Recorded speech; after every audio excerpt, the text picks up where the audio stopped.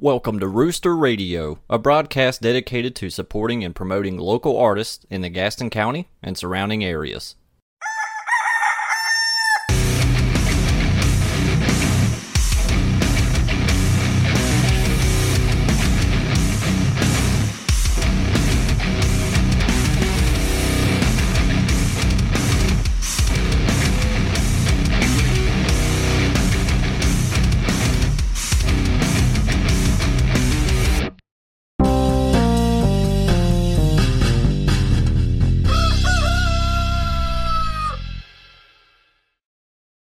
Shirts or originals? No, I mean the tag said X-Files. I go like official X-Files merch. I don't know from when the show had come back around or something, but it was at Mighty Dollar, so they're, I guess, like some store, Target or somewhere.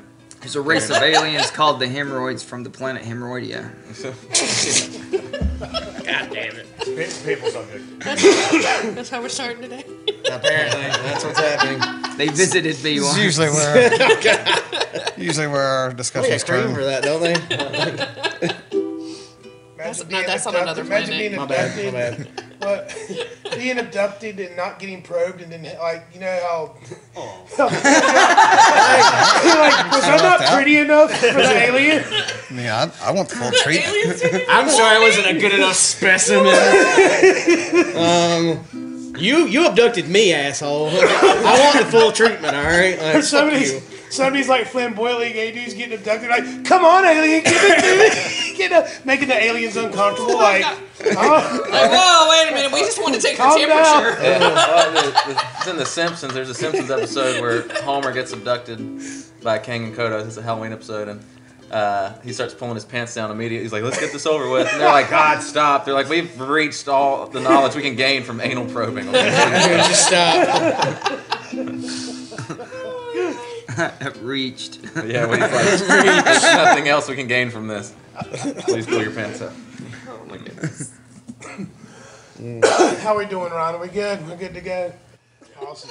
You didn't get all that? I just can't get the. I'm pretty sure he got all getting that. abducted and some dude just be like, "Give it to me, alien!" Like, it's so funny. What do you got? That's the same type of people that were standing on top of the building on Independence Day that got Oh, bombed. yeah. Imagine we find out there really is aliens and they're all just like Mormons.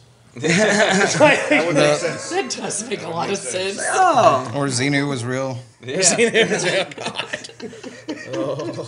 We sent the prophet L. Ron Hubbard to warn you all. Really? That's That the guy? dude was nuts. That's the guy you sent? He was nuts, but he was also brilliant because like he convinced a Insanely, whole lot diabolically brilliant. Yeah, I mean it's really evil what he did, but basically he lives in infamy. Like he's gone, and people still like. Dude started a cult, the most successful cult, I would argue, in the world. Like Christianity. And Are we rolling? That's where the dip comes from, the analytics. Well, ladies and gentlemen, we have a full house today. We're talking to the Menders. Finally, say hey, fellas. Oh, Hey, fellas. Hello. You want to go just one by one, introduce yourselves, and we'll carry on. All right. Hey, I'm Wes Corbus. I play guitar for the Menders and caterwauler. Yep. It's your friendly neighborhood Johnny Boswell. I do all kinds of stuff. That's true. I'm Robbie Thornton. I play bass, backing singing, and professional dancer. Yeah. We had to see the dancing. Jesse Watson. I am a guitarist, and I like to think I sing reasonably well. I'm buoyed by these three singing. Now, you guys are great. They've played here a couple times. The reason we're talking to them today is we've got a show this Friday. It's going to be a big one. We've got Jade, our host for Open Mic, going to open the show. Not to get too heavy right off the bat, but this was a show that we booked with Zach Moss. Zach got these guys to join the bill.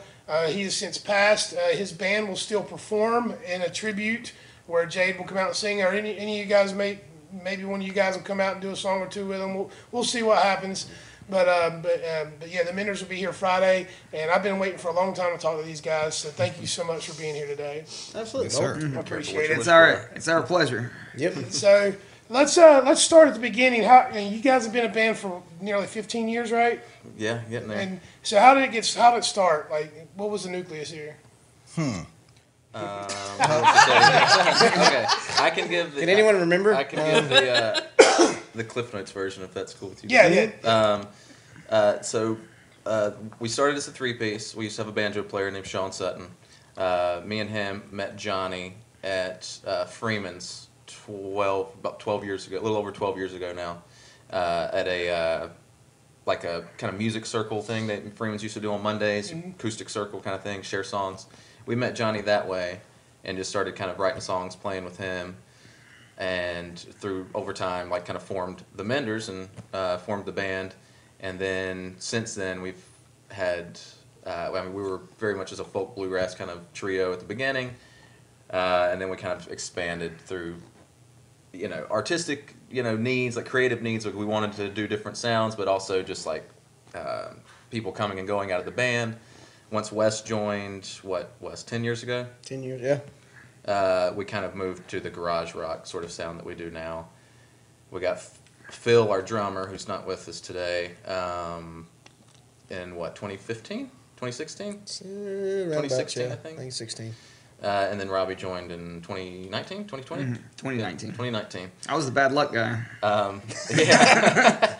I joined the band, and then the pandemic happens. But yeah, that's the shortest version of it. But Cool. Don't blame us. Well, yes. So you have evolved through the years, and your sound has changed through the years. I love all your music. We have a signed record, the new album on the wall in here. I'm very proud of that. And I love what you guys do. And through the years, with all the changes and iterations, you've maintained the relationships with people. Like, it's always been you guys are always surrounded by positivity. Even your fan base, everyone's super nice, super cool. You have a kind of a magnetism about you guys that just draws people in. Mm-hmm. And I wanted to ask about that. How does that flow into like your day-to-day life? I mean, you guys are you are local celebrities. You're not going to go anywhere in Gaston County and not get recognized. So talk a little bit to that about how that affects you. Because all of you have different projects you work on too. We'll talk about that in a minute. But yeah, talk to a little bit about handling that kind of thing. Because you've managed to do it for a decade or longer, and everyone still loves you. They say you stick around long enough, people start to hate you. But that's the opposite with you guys. I want to chime in real quick and when you said that they're locally famous, they all went in different times. I appreciated that. Yeah, it's a cliche thing and all that, but we appreciate it. Facts is facts. Yeah, it's facts. I'll say this: when me and Johnny had started the band with Sean back in the day. Johnny, his kind of mantra through everything we've done, all the changes and the ups and downs of we got to regroup, we've got to redefine what we're doing now for different reasons. People, again, a lot of times people coming and going are just like, okay, we're getting stale. How can we make this bigger? How can we make this better? And Johnny's motto has always been the key to our success will be longevity. But when we first started, I remember, there was a lot of bands, there was a music scene forming in Gastonia, and we wanted to be a part of it, and we just wanted to be like a pillar of that, and not to toot our own horn too much, but we've seen a lot of bands come and go, and we've just always persevered through it, and I think a lot of that comes from a genuine love and friendship for each other. Yeah, it helps that we're all completely in love with each other. Yeah. And that carries over to everyone else, hopefully. And the fan base in the area and the folks that have supported us, it means a lot to us. I think we're all fairly self-deprecating. We love what we do, but I think we're always striving to be better, and the fact that anyone shows any interest in it means a lot to us. And I'm just always tickled to. I see a Menders sticker on a car in traffic. I'm like, hey, look at that. Or I was at my kid's school at an awards day, and I saw someone in a Menders shirt. And I was like, hey, I don't even know who that is. That's cool. So I don't know. It's not lost on me. I don't want to speak for the rest of them, but it means a lot. I think at the end of the day, we've always it's not about getting big or making it or doing anything like that. We're lucky that we get to get in a room together with our brothers, basically. We're all family now. I'm Uncle Wes to all their kids, and likewise, it's all it's all one big family now, and we're at the end of the day, we're just lucky to get in a room together and be able to create and write and That's the fun make part. music that we enjoy making. And if people enjoy it, that's the icing, man. And Yeah. and if it can mean something to somebody and help someone or whatever, that's even better. So I don't know that like Jesse said, we're all our own worst enemy and all self-deprecating. So I don't think we even. I mean, I don't think It's not a focal point. It's not in the forefront of your mind. no. And that's kind We of just why do what we do, and if people dig it and people want to support it, that's awesome. Well, it's kind of the reason why I bring it up is it's not something that real genuine artists don't really think about, that kind of thing. There are people out there in the scene that's their goal is to make it, to get famous, to be noticed, for whatever reason. But and it comes through in your music. Like, your music is humble. You know what I'm saying? Like but then when you get on stage, you guys are fucking rock stars. Like your live shows are some of the most fun shows that we've had here. Yes. And then I have to go take a 42-day nap because I'm old and exhausted.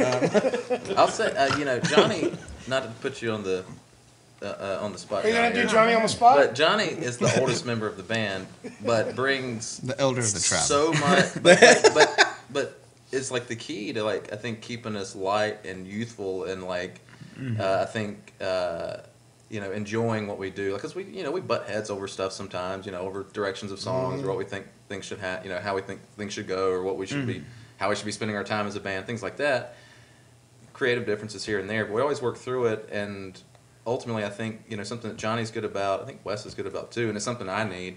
Is just being reminded that, like, this is fun. Like, that we are just all together in a room. Again, whether it's a show or whether we're just at practice, like, we're getting to play music with our friends, and I that's can even enough. speak to that because, so right after COVID, when I started really getting in with the band and stuff, like, you guys it was like a Thursday night show at Petra's, and nobody showed up except my parents. Yeah, It was awesome. It was like, it was a show for my parents, but, like, it was literally, you guys literally acted the exact same if it was a full fucking room.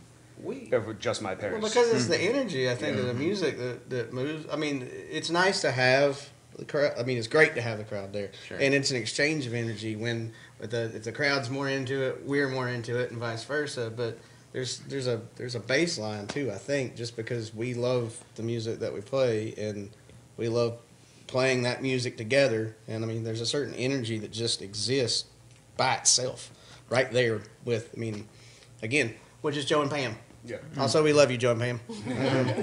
And I won't. I can probably speak for any and all performers that's ever played on stage. When you're doing it, yes, you're second guessing, you're self-conscious, you're you're nervous. If you don't feel those emotions, something's wrong with you. But when you're doing it, the music touches you. You move, you do things erratically. No, you have tics on stage. You do things that you cannot rehearse at all. And it's a easy magical to get carried experience. away. Yeah, I mean, even I caught myself even last night. We had a metal show here last night, and I get really into some of these hardcore metal shows. I like the metal, and I'm back there, and I'm back there on the POS ringing stuff up, and I'm catching myself like dancing and stuff. Like, I just can't control it. I'm having so much fun doing it. Yeah, I get that, man. And speaking to like empty rooms and full rooms and stuff, it's true. More people in a room, it can bring the energy up, but you can also have a shitty crowd. Like, you can have a room full. You have a room full of fans, and it really bring you down. And that's kind of why we're the size that we are. Like, I looked at bigger buildings for the Rooster, but the more I thought about it was, let's say I get this 500-600 person space. You realize, like, a sellout for us is pushing 200, right? Yeah. And that's happened 3 times in almost a year. The majority of our crowds are, anywhere from 30 to 50 people. I didn't want to put local bands in a spot where they're playing to an empty room all the time. So when our room's empty, when there's 6, 10, 12 people here, we can all still have a good time. Like, you know what I mean? Like, it doesn't feel so empty. You're not standing 300 yards from the next person. Right. We I think just as we've been a band and matured and stuff, I mean, as artists and performers, That's code for gotten old. Yes. I used to get really concerned and kind of bummed out when, there weren't a lot of folks at a show or a crowd wasn't into it. But where I've kind of landed now, and I think it's translated into a better response just because the energy, from me anyway, for me is different, but I only worry about what we can control. If a lot of people if we don't get a big crowd, that's fine. Did we play well? My definition of a bad show is very different now than it used to be, 8 years ago. It used to be like, I want a bunch of people there, I want, people dancing and all that, and that's great, and I love when that happens, but ultimately at the end of the day, did we play well? Did we do everything? Did we, if we played well, and the only thing that bums me out now is when we mess up, we don't play. Like we don't play good as artists. Mm-hmm. And I mean, some of my favorite shows were, 10, 15 people there that were all super into it. Yep. Yeah. Versus 100 people who don't care. I would much rather play for a handful of people that it is super awkward to be playing on stage with a full room, and when you get done and you're feeling it and the vibe was good and we played the song really well, and then everyone's just staring at you. Yeah, no claps, no claps. That- Just you know what? conversation, I've just heard idle. that. Are you guys out? It's like, hey. they ended the song and you're not going to clap? Like, Not that we what? ever expect anyone to clap, but it's just like, But no, you don't expect it. You just performed, and it happens more often than not. And I don't think It's not like they didn't enjoy it. They're just waiting for confused, one we're person to confused. start. like, was that the end? Should we keep? I don't know what's Just laid happening. my soul out. Maybe they're just like, was that it? Was that it? Is that That's not another false another ending. Well, that's Phil, our drummer Phil. He's good about that. When that happens, Oh, he'll yeah. just stand like, "Come on, mother!" Yeah. And Robbie's good at that too. Robbie's good at crowd work. Yeah. Crowd work isn't it? I mean, that's the thing about your performances. You guys do kind of your facial expressions, the way you move. I mean, Robbie, you can't stand still. Robbie's like a wind-up toilet that doesn't turn off. Like, he's just bouncing all around the whole performance, and it's fun to watch, man. I would have a hard time believing that you don't get good crowd response these days. I mean, I'm sure it took a lot of time to get there. But you never know. This is the South, and there's some rooms some towns are tough. That's a great question. What's a tough room? You don't have to name the place, but what's a town that you probably won't go back to because the crowd is so bad? Oh, there's nowhere we I won't don't go back think to. we've ever had a response so bad that we won't go back. Now that may have to be the self-deprecating part. I would say Now, are there towns that won't have us back?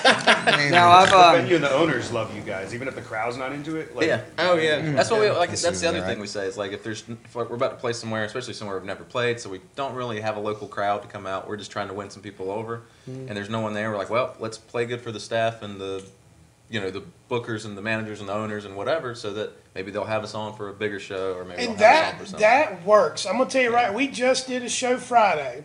We had Palmetto Drive here. They were on the show a couple weeks ago, and we originally booked them on a Sunday night, right, like within the first couple months of being open.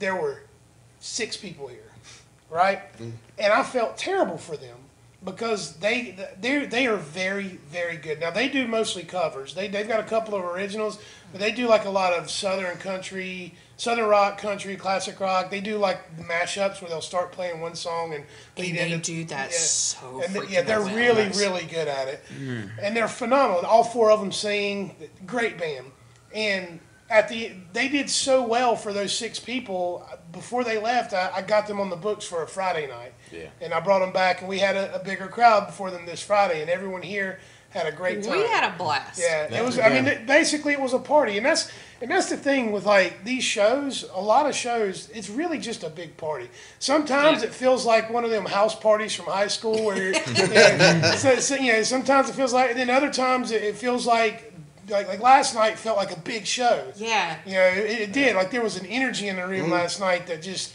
And undeniable. the crowd was really good last night. They took directions well, and I was like, get up out of your seats and move closer to the stage. They got up and moved. Usually they just sit there and go like, blink, Don't tell me what to do. Well, I was gonna get up because I had to go to the bathroom. Well, but now I'm just gonna she's sit. telling me that I have to. No. I do have a plan B for when all goes south. All goes south. The we drive 3 hours, hypothetically speaking.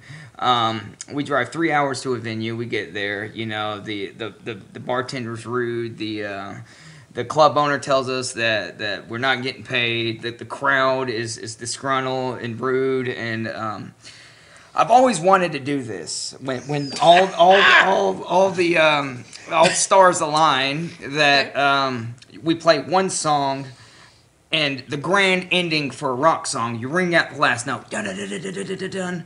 Then you just do it again, dun dun dun dun dun dun, for 30 minutes straight. Dun dun dun dun dun dun. It's a never-ending Just a crescendo. never-ending crescendo. I'll say, Ha! Joke's on you. the only thing, like y'all said, This I is why can't their think of a. performances are fun. I can't think of a room or like a place we won't play. Just places we like, places we like to Sure. go back and play. I'll say at this point in kind of our career, if you would call it that, that implies that we're making a lot of money. I feel like, but at this point in our journey, Yeah, there you go.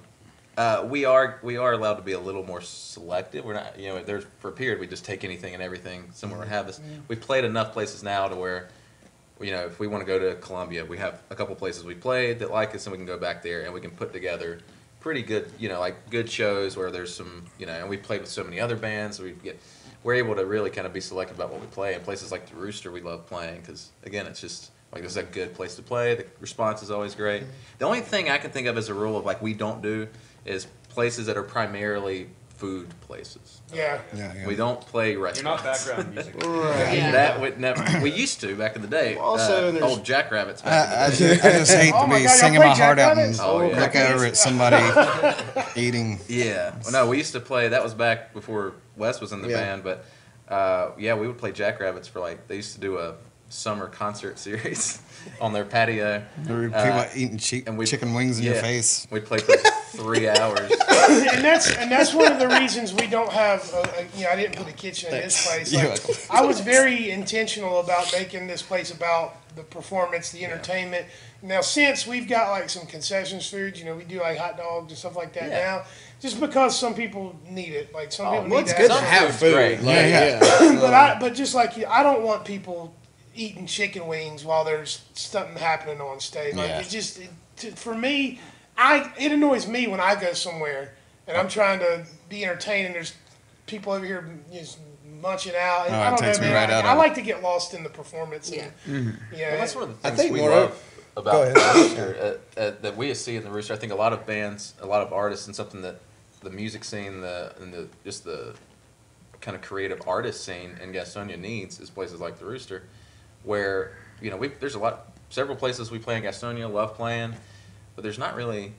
And in all our time, there's not been a venue. big dedicated music venue Yeah. in Gastonia. It's more like you're playing at a bar or a pub or something. That's great, and that experience can vary wildly, right? I mean, It's not a venue that just happens to have a bar. right. Yeah. Yeah. But like a true music venue, like venue first, that kind of thing. Bar second, right. That's what we. Well, are that so I mean excited that, about. and the fact that like the biggest stages that we have in this area are like your pavilions, your downtown lives, and they don't want original music. They're always They want bringing cover in bands. cover They want bands, cover stuff. bands. And I'm not gonna shit on No, cover they're bands, or nothing, good. but it's just those opportunities for bands like the Menders are so few and far between. I've said this before. This was a calling for me. This is 100%. This was a calling. I didn't do this for money or anything else. There's parts of this that make me uncomfortable. Being like you guys getting noticed out in public, like that's kind of for me. I'm like, I don't know you. I don't know you. That's my purse.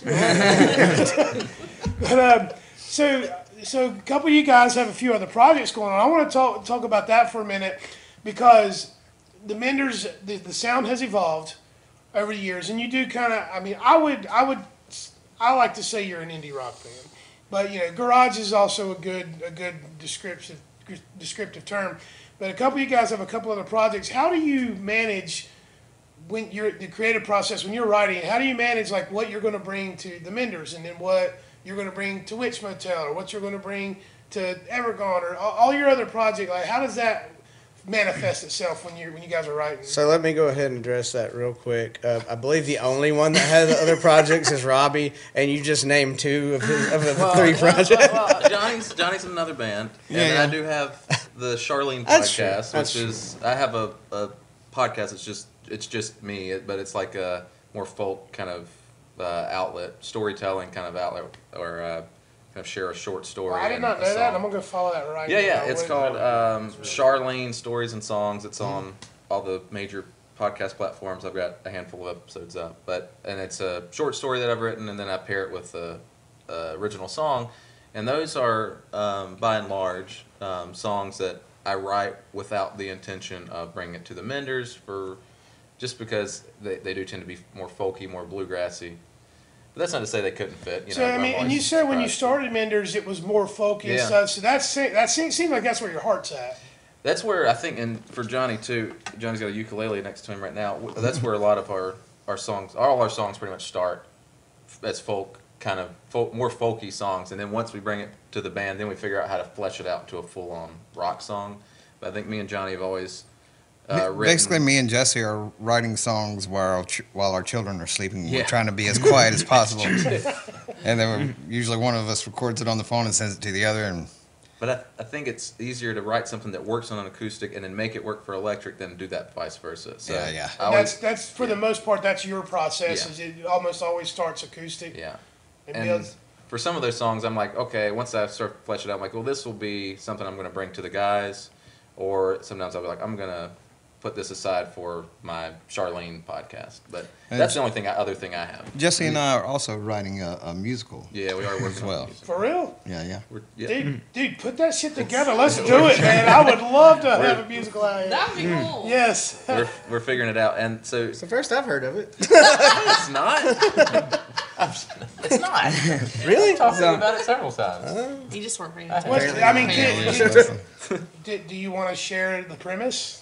So it's in the very early stages. We've written a handful of songs for it, and we're still trying to figure out story structure, what it is. But it's kind of in the vein of it's like early 1900s. Yeah, it takes place during Prohibition, and it's about a guy who sort of gets wrongly accused, arrested, and put on a chain gang for violating Prohibition laws, and then it's kind of his journey to try and get home, and in doing that, he's dealing with, he's interacting with kind of Jim Crow South, and there's some supernatural elements where the devil's sort of trying to reap his soul through this process. I love this. Yes, please write this.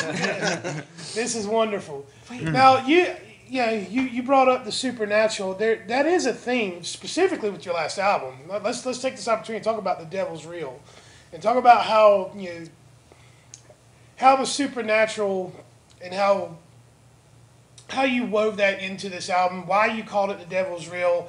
It's not it's not really a concept album, but there's a lot of common themes. So can you talk a little bit about that? Is that you? No, it's not me. That's me. I'm over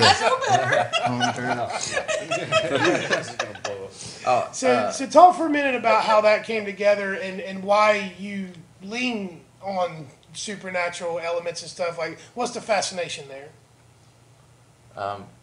What's not the fascination? Well, I think a lot of it just stems from the fact that Jesse and Johnny write most of our vocals.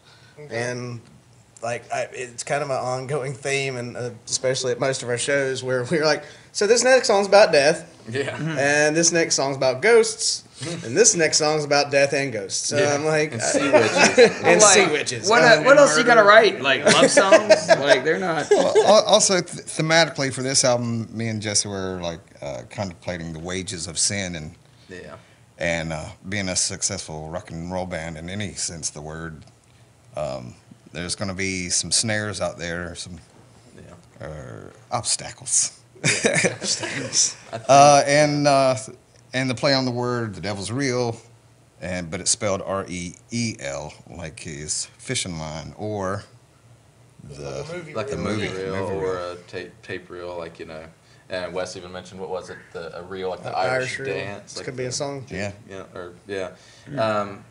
So I don't know. I've always had. We were joking before. I've always had a fascination with the supernatural, and I think again, kind of starting as folk bluegrass as kind of our main genre we were sort of pursuing, and I grew up. We all grew up in the South, and were surrounded by, for me especially, or for me, I know the other guys as well, but my dad listened to a lot of bluegrass, like murder ballads and stuff like that.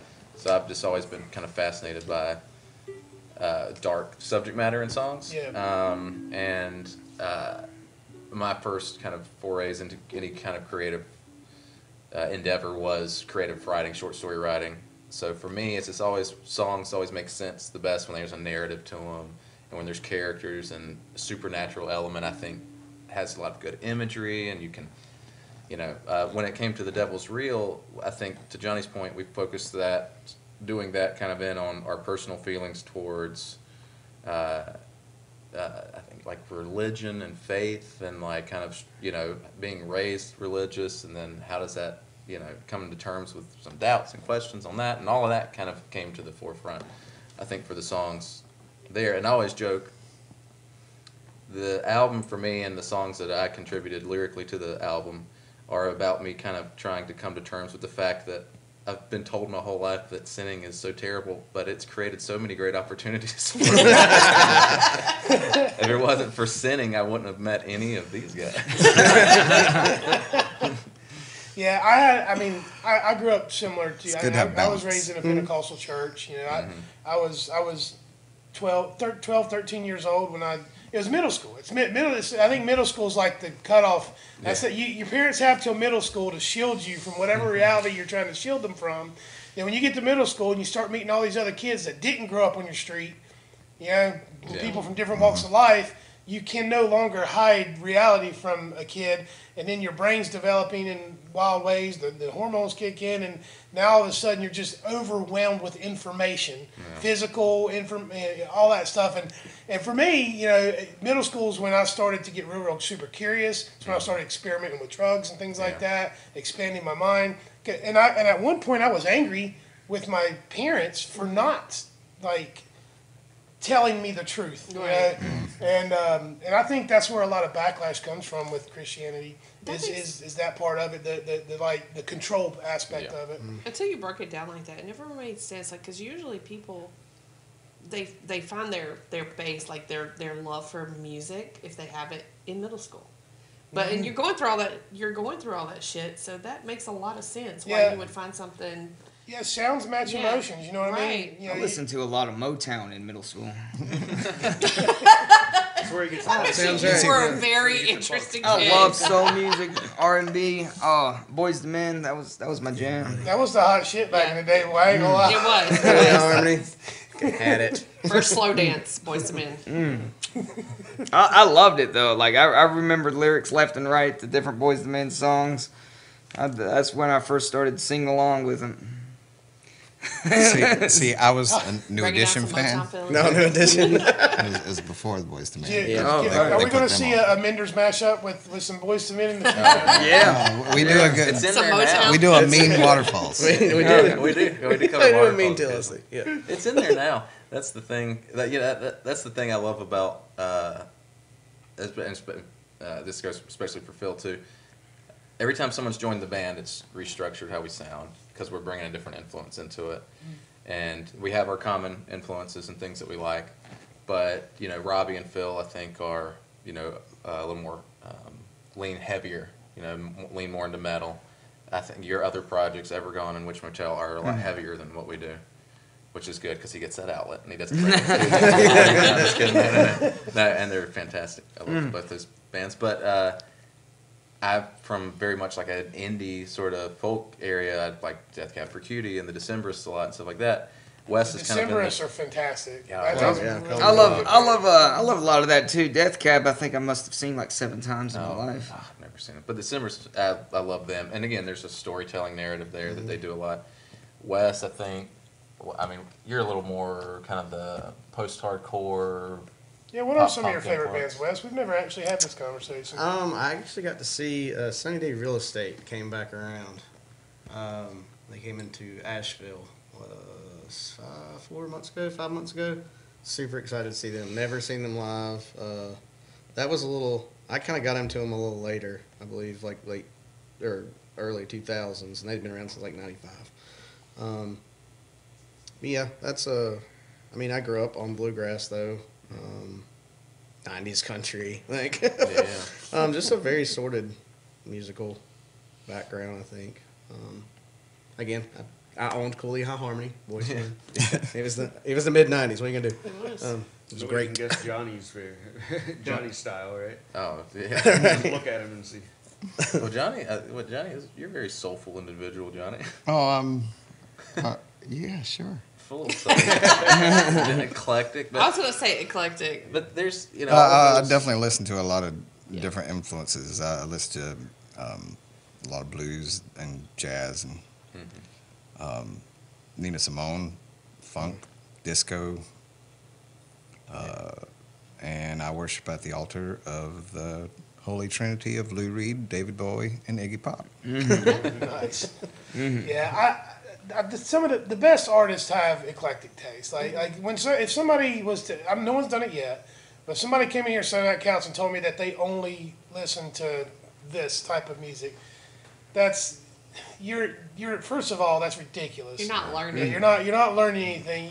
You know, sometimes you want to listen to music that might make you a little uncomfortable. You know, like I've talked a little bit here lately on the show even about how I've been more receptive to pop music lately. You know, mainly because I got a preteen daughter, but you start listening and you try to find the gold in there. You try to find the little nugget of what makes this special. Yeah. Now, granted, there's still a lot of nonsense music out there, but a lot of pop music where 10 years ago you wouldn't be called dead with that CD in my car. Now I can play. Just last night we had a hardcore metal show, and as soon as the show was over, I popped on Prince's Purple Rain and went from that to Backstreet Boys. Yeah. And you know what happened when I put on Backstreet Boys? People went wild. Everybody went nuts. Actually, it started with Purple Rain. I was back here like straightening stuff up, and I just hear Purple. The whole crowd who was left was just chiming in the chorus. So. Yeah, and it's and again it goes back to what we've said about music matching emotion, making you feel good. You need to have a healthy, wide range of taste so that you can. It helps you. It helps you be more empathetic. It helps you understand people better and different cultures better. There's you talk about murder ballads and stuff, and that old. I like that old school country stuff too. That old storytelling. You don't see a lot of that these days. And that's something you guys do. You tell stories. And I love that. When he said that, I was laughing because I saw a meme yesterday that it said bluegrass music. The music, and it had like this really happy looking chick, and it says the lyrics, and it was a goth chick. Because most bluegrass music is really like you listen to it, you're like, It's very murdery, right? Yeah, happy songs about death and murder. I think I'm the only member that didn't grow up with might be the name of the bluegrass next album. music. I probably was raised in the most liberal family out of all of us, my folks definitely raised me. Led Zeppelin was it, Yeah. My dad still tells me to this day he's seen Led Zeppelin like 6 or 7 times. And he tells me it's like they were totally a studio band. And I'm like, shut up, Dad! You've seen them. You're not allowed to say that. That's funny. And but I turned a different direction. Of course, I said I listened to a lot of Motown in middle school, and I had a lot of punk rock albums. I had Green Day, Dookie. I had Alanis Morissette. I listened to it, but I honestly preferred Celine Dion. It was. Well, I think that we all have a healthy taste for pop music, because I mean, like the first cassettes and CDs I owned, like I remember being a kid and being obsessed with Crazy Sexy Cool by TLC. Oh yeah. What was your first CD? Do you remember? My first actual CD was that I purchased with my own money was Aqua, the Barbie Girl CD. But I had now the cassettes and stuff. Like I bought Do you remember? Hanson and stuff. Explains You remember what yours was? Bought? Yeah, your very first CD you bought. God. Come on, you're not that old. It was. I think it was Coolio Harmony, actually. Was it? Like the album, yeah. Because I don't. Yeah, I think it was. Johnny and Robbie, do y'all remember? Mine was Grandmaster Flash and the Furious Five. Awesome. Nice. My first tape I ever bought was CNC Music Factory. Dude, art tape. I was gonna let everyone finish and be like, well, my first cassette tape was MC Hammer. Yeah, my first CD was either Boys II Men or the second one, Boys II Men, or it was Coolio. I can't quite remember. Yeah. My first cassette was Whitney Houston. First CD was Paul Abdul.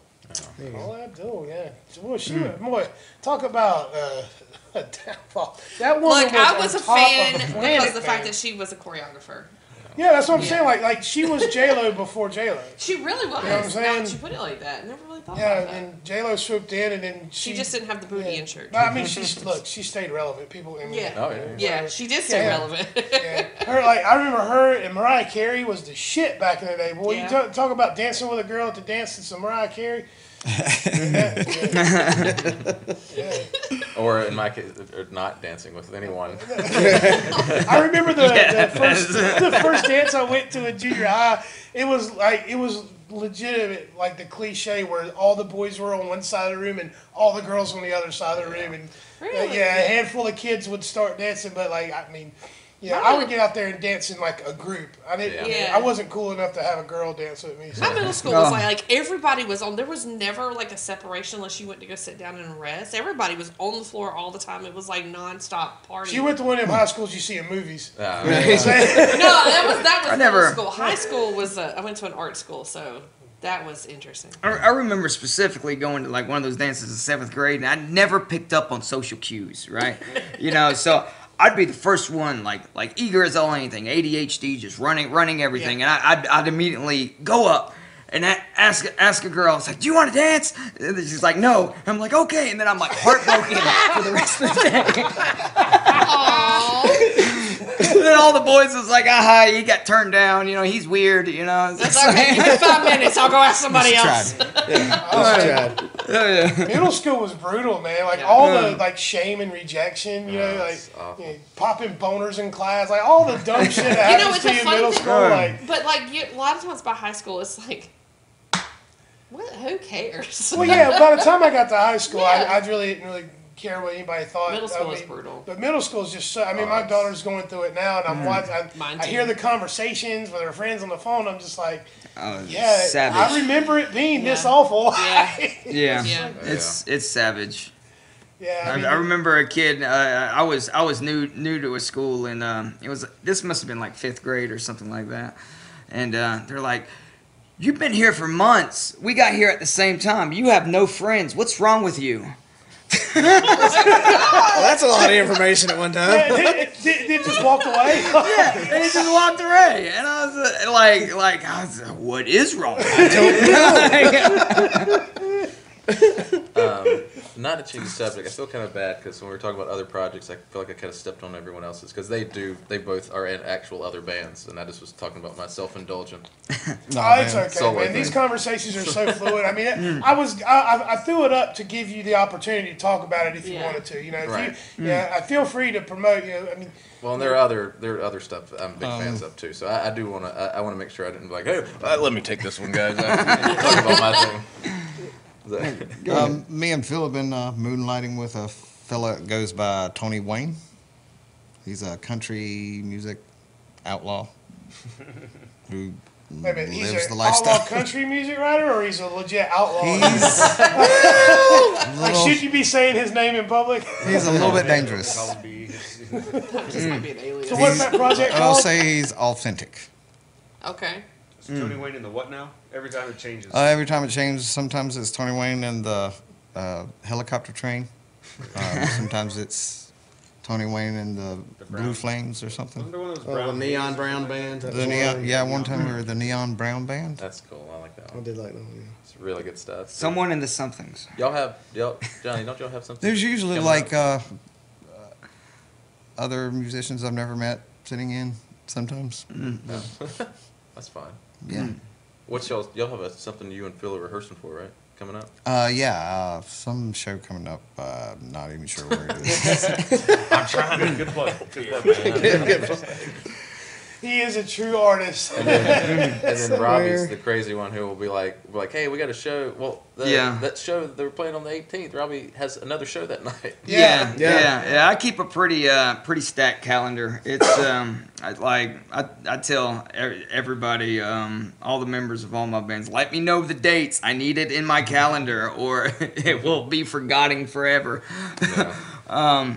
So I'm in the Menders, of course, and then there's Evergone. I'm the bass backing vocals for Evergone, which is a punk rock outfit. And you will be here in September with Go-Go Pilot. Aren't you on that bill? Oh, I think we said something about December. Honestly, December, right? Yeah. I think you're there, Robbie. I know that. Yeah. It's Take December, this not one. September, right? You're pointing case in point. I have it in my calendar as December. Don't do this to me. You crush my whole world. But Evergone will be here, and yes, Evergone. I think we got a Christmas thing booked in December. And then there's yes, you were saying August 18th.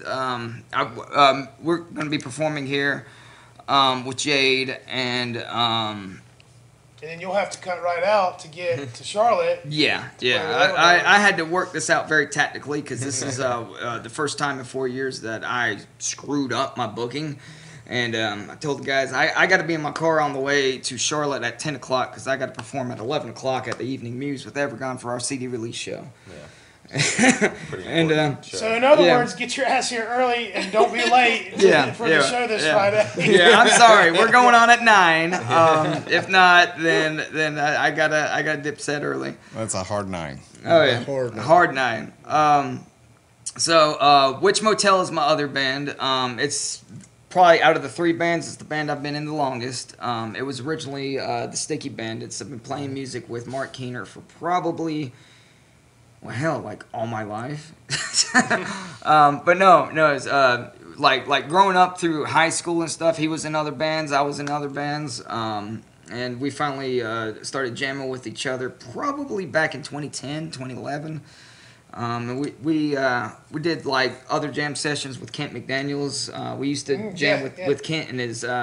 It was actually me, Mark, Kent, and one of my best friend that passed away, Jeff Worley from Old Scratch, jamming in Kent's basement with headphones, and it was all electric instruments, including the drums, because we couldn't make a lot of noise to keep up his parents.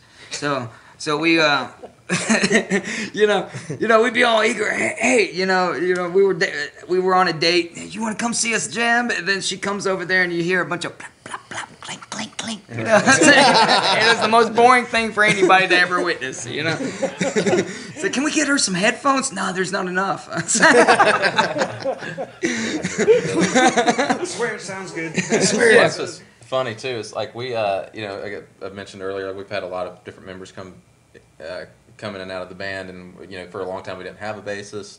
The first time I saw you, Garen was playing bass. Yeah, Garen played bass with us. Garen Hyde. Shout out to Garen Hyde. What's up, dude? Yeah. Dude's a genius. Great artist, great photographer. Yeah, he is. He's a very talented dude. But my buddy. Yeah, but we. What's funny is and we had bassist for that guy, Scott Louder. He's played here too, right? Yeah, Scott was just here for a story or a roundtable somewhere. Thursday, right? He was in the band for a while, played bass. He recorded our first album. And Gavin. Gavin with Moraville was our drummer for a little bit. So we've had a lot of people come and go. Scott Louder and I was in a band about 20 years ago called Final Start. So when he first moved down from Pittsburgh, he joined Final Start. So that's when I first met Scott Louder. Yeah, it's funny. Yeah, he did the Storytellers here last month, and he talked a little bit about that. We but every time we were kind of in these transitional periods where we needed a new bassist or whatever, or we're down a bassist, and we're like, should we get a bassist? We've been playing with Sticky Bandits, Yeah. with Robbie's band, and we'd be like, hey, we should see if Robbie would be interested. And Wes would always kind of be like, Robbie's too busy. He's in like 3 bands. He's not going to. And then when we finally got to a But he point, plays bass like Dee we Ramone. had our buddy Dalton played with us for a little bit after Darren left, and we knew it was a temporary thing because he just had a lot going on too. And then we finally asked Robbie, and Robbie was like, "I never thought I've been waiting for you guys to ask me for years." In fact, when I ran into Johnny during one of the little music circles over at Freeman's, this was back in 2011, Wow. and like we were all kind of drunk, and I was in a metal band called Culprit Strain down in the Rock Hill area, and during the time, and Johnny was the first one to ask me to jam with y'all over at Matt's house way back in the day, back in 2011. Wow. And I was like, I'm currently in a metal band. I'm sorry, I can't do it. And, ever since then, I've I obviously played shows with the Menders, all throughout the years. And I was just like waiting. I was like, they're going to ask me one of these days. They're going to ask me again. I seen different bass players go up, and I just think to myself, oh, they didn't ask me. What did I do wrong? It's just funny. Like we appreciate everybody that's ever played with us, and everybody's been important, and helped progress the band in some way, shape, or form. But I think there's no offense to or no short to anyone else, Phil, Robbie, Johnny, me, anybody in the band, that the single most impactful member of the band was Wes joining. Wes joining because we were on the verge of breaking up because our banjo player had quit, and we played a show that was the worst show we've ever played. We tried to play it down the banjo player, but we didn't know what we were doing, so we were trying to basically play folk bluegrass banjo music without a banjo player. It was really bad. They cut our set short like half. They were like, "Stop playing." So, and me and Johnny were like, "Well, maybe we just form something else and figure it out." And we were like, "We'll do one more practice and see if we can figure it out." And our drummer at the time, a guy named Matt Dixon, was our first drummer, invited Wes over, and we all knew Wes and were friends with him. I had no idea he played guitar. I didn't know he played at all. an instrument. I knew he could sing. I knew he could sing because I just liked him. It was incognito. I'd seen him at karaoke. Wes is one of the most unassuming human beings. I just liked him personally. It's so true. But but Matt brought him over to a practice, and it was a good enough practice, and it was like we went full electric. We went The to reinvigorate first it. notes he played, we wrote "Shining Little Devil" on the spot. Yeah. Oh wow. Yep. Which is the song off our first album, but we. Yeah. I'm talking like plugging in. Blah, blah, blah, But blah, then blah, also, it just completely reinvigorated what we were doing. It gave us, and it took us some time to figure out how to change from this folk bluegrass thing into the kind of garage folk rock, indie rock outfit that we are now. And then beyond that, just Wes's energy revitalized, changed the way I perform on stage. Wes's networking skills completely created new opportunities for the band. So I just wanted to mention that Wesley, you are greatly appreciated. Thanks, buddy. Aw. You're the glue. And I should also mention, I didn't mention in the history, Bob has been incredibly important. Yeah, over we the didn't last- mention over the last Bob. year. Bob has supported us. Bob's our incredibly. road manager, handler. Social media Handler. manager. Oh, yeah. Handler. Hey, for real, yeah. He really is. No, Bob has been. It's been another has been the most successful year or so of our career, and a lot of that is thanks to Bob. Well, I just run around and do things. Hey, If I'm not man. that Sound bad, techs, I'm in he front of does the stage. merch. You guys need beers? I'm grateful. I'm glad that y'all have given him that opportunity because I think in a way it kind of prepped Bob a little bit to get him more comfortable working with artists, dealing with artists, and now he's part of what we're doing here. It's the thing that Bob and I have in common is neither one of us are really like musicians, but we love being in this scene. He's actually picked up the bass and started playing. And I was gonna say Bob's a better guitarist than I am. So. Bob's a great musician. But I just we'll wrap up here in a second. But I just want to make sure you guys all know how much I appreciate what you guys have done through the years. Thanks, There's Thanks, man. there's an argument that could be made that there wasn't a music scene in Gastonia before we got here, and I disagree. I think there was. I think through the years, I spent most of my 20s not living here. I grew up here, moved away, came back right before I turned 30, and during that time, you guys were all building your community. I wasn't here, and I hate that I missed out on that. But when I came back, I started coming out and became aware of you guys and a handful of others around here that play around town, and you all laid a foundation. You're definitely one of the pillars of Gaston County's music scene. That was a great way to put it, Jesse. Being a pillar of the music scene here. I mean, you can't say Gaston County without somebody going, have you heard of the Menders? Well, we didn't want to. It wasn't even that we wanted to be the best band or anything like that, because obviously art and music is completely subjective. It's like food. But we wanted. I'll get on that here in a second. We wanted to create, like, be a part of connecting crowds and folks with music, like people from other bands from out of town, like make Gastonia like a stop for these bands that are touring, and so we're always trying to bring bands from Charlotte over into Gastonia and show people like Gastonia has a good music scene, has a great, like, the crowds are great, and we proudly rep Gastonia when we travel out of town. We're not a band that says like, oh, we're from Charlotte, because it's the easy reference point. We always claim Gastonia. Yep. The folks in Gastonia have been incredibly supportive, and we would still be doing what we're doing regardless of how many people were paying attention, even if it was just in Phil's basement.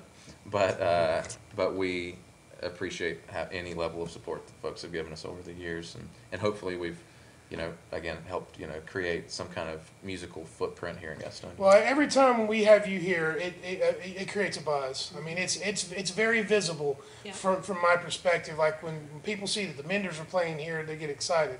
There's a handful of people that still don't want to pay a cover, but I get it. You've been fortunate. You've been able to play venues, and this is a different model we're doing here. Again, it's why there's never been a dedicated music venue here. This is a really tough sell. And then the places that have tried it, they kind of succumb to the pressures of getting the bills paid, and they start letting in certain crowds that make things dangerous for people, and then people don't want to come. It's a whole thing, and we're just trying to keep people safe and have a good time, and have fun with everybody, and lift up the artists. Like kind of make you guys feel like rock stars every time you come here. And that's what I ask everybody after their shows. Whenever they come back to the bar or whatever after their set, I always say, "How'd that feel?" I ask everybody, "How'd that feel up there?" Because I want people to feel good when they walk off our stage. Yeah, when we have, like I said, the first time we played here, I think it was the first time I ever I came here. I have 2 young children. I hardly get out unless we're playing, unfortunately. But when we played, I was like, man, that was the sound was good, the energy was great. Again, the crowd response. And we felt comfortable. Comfortable enough to be ourselves. Yeah. My high school English teacher was running sound, which was wild. He's also a customer of mine at my Mr. Tharp. A longtime customer of mine at Blues Coffee. That was back in 2007, 2006. How long ago was that? We love playing here. We're looking forward to being a part of the show on the 18th, and paying tribute to Zach and absolutely bringing some people out to support local music. Now to add to your point, I'm a staunch believer that every small town, big town, small town, doesn't matter, has a music community. It's just very, very few of these towns are lucky enough to have a venue that caters to it. Right. The way the Rooster does. And thank you so much for all your work, Mike. Man, this place is awesome. Like I said, it's a calling, man. I saw the opportunity. I had a business before this, and it was okay. I would have been fine doing that the rest of my life, but I would have been bored to tears. Like I found out after I got the business going, and after we were going to do okay. I told my wife, I was like, we can keep doing this. We can put the kids through college with this, but it's just going to tear my soul apart. Like it's a soul-eating, soul-sucking thing that I had going on, and it was starting to affect my mental health. You know what I'm saying? Like just not having a challenge in front of me, like a problem to figure out or a problem to solve, and not having something hard to do that was making me feel less, making me feel bad about myself. Like I need to be doing better. And my wife said, "Figure it the fuck out." and I had a lot of extra time, so I was participating in a lot of like community stuff. So I was a member of the chamber. I was going to ribbon cuttings and meetings and this and that. And as a result, I started getting pulled into these organizations, and then I started to see the cogs, the machine, the wheels of the machine that could drive a community. I started to see how it all works together, with your public services and emergency response services and local governments, and how funds get distributed here and there, and how deals get made. And when you start to see all that shit, what I saw an opportunity that no one was doing. Like everybody preaches about growing Gastonia, growing Gaston County, and making it better and getting people here. And I'm like, well, what the fuck are they going to do? There's 48 fucking, manufacturing facilities in this county, but there's nowhere to go have fun. Right. I mean, yes, there's a ballpark, but, that's half the people. Yeah. There's another 50% of the population don't give a fuck about baseball. Yeah. You know what I mean? So that's funny. yeah. So I saw the opportunity and was like, let me do this because this is something I can do. I came from a history of running bars, so that part was easy. Yeah. The hard part is the promo, man, getting people to care. That's the hard part. I every day it's make social media posts, promote this show, share this link, share this flyer, put flyers out around town where like all that stuff. It's hard because really you're trying to make people care about something that they might not give a shit about. Yeah. You need a Bob. I do need a Bob. I think you're so right. Well, since Ariel stepped in, Ariel has taken a lot of that pressure off, and I'm so grateful to you, Ariel. Oh, thank you. I'm kind of like Bob. You're really good at editing. Yeah, she's great with the reels and the video, and we need that. We need that to get in front of people because post COVID, everyone got locked up for 2 years, and this is what everyone's doing now. Oh, yeah. And it's hard to get people to take their head away from this and pay attention. Even when we have shows, I don't have a problem with people pulling their phone out, recording stuff, but I'll watch people in the entire night. They're watching the show through their phone. This. I'm like, it's right there, it's dude. So It's right there in front of you. Like, you're never gonna go back and watch that video. Like, Never. just pay attention. Like if you want the video, put it up here, but watch here. My thing, anytime I go to a concert now, I take, I'll take maybe 2 minutes of video. Like I'm like, okay, this, like I saw Weezer recently when they came through, and I was like, oh, I love this song. I'm gonna get 30 seconds of it just so I have it as a memory. But I'm not gonna sit there. I'm never gonna go back and watch that. Yeah. It's just occasionally I can be like, oh yeah, it's like a lot, especially the memories that pop up online. Yeah. And stuff. It's Yeah. like, hey, 2 years ago you took this video. Oh, that kind of I stuff's have cool. I have an but- excuse because I record everything at yours and then I can post it to the Menders stuff. But I agree. I think Bob's work. Yours serves a purpose. Bob's working. social media stuff's important, but yeah, being in the moment is awesome. Yes. Yeah.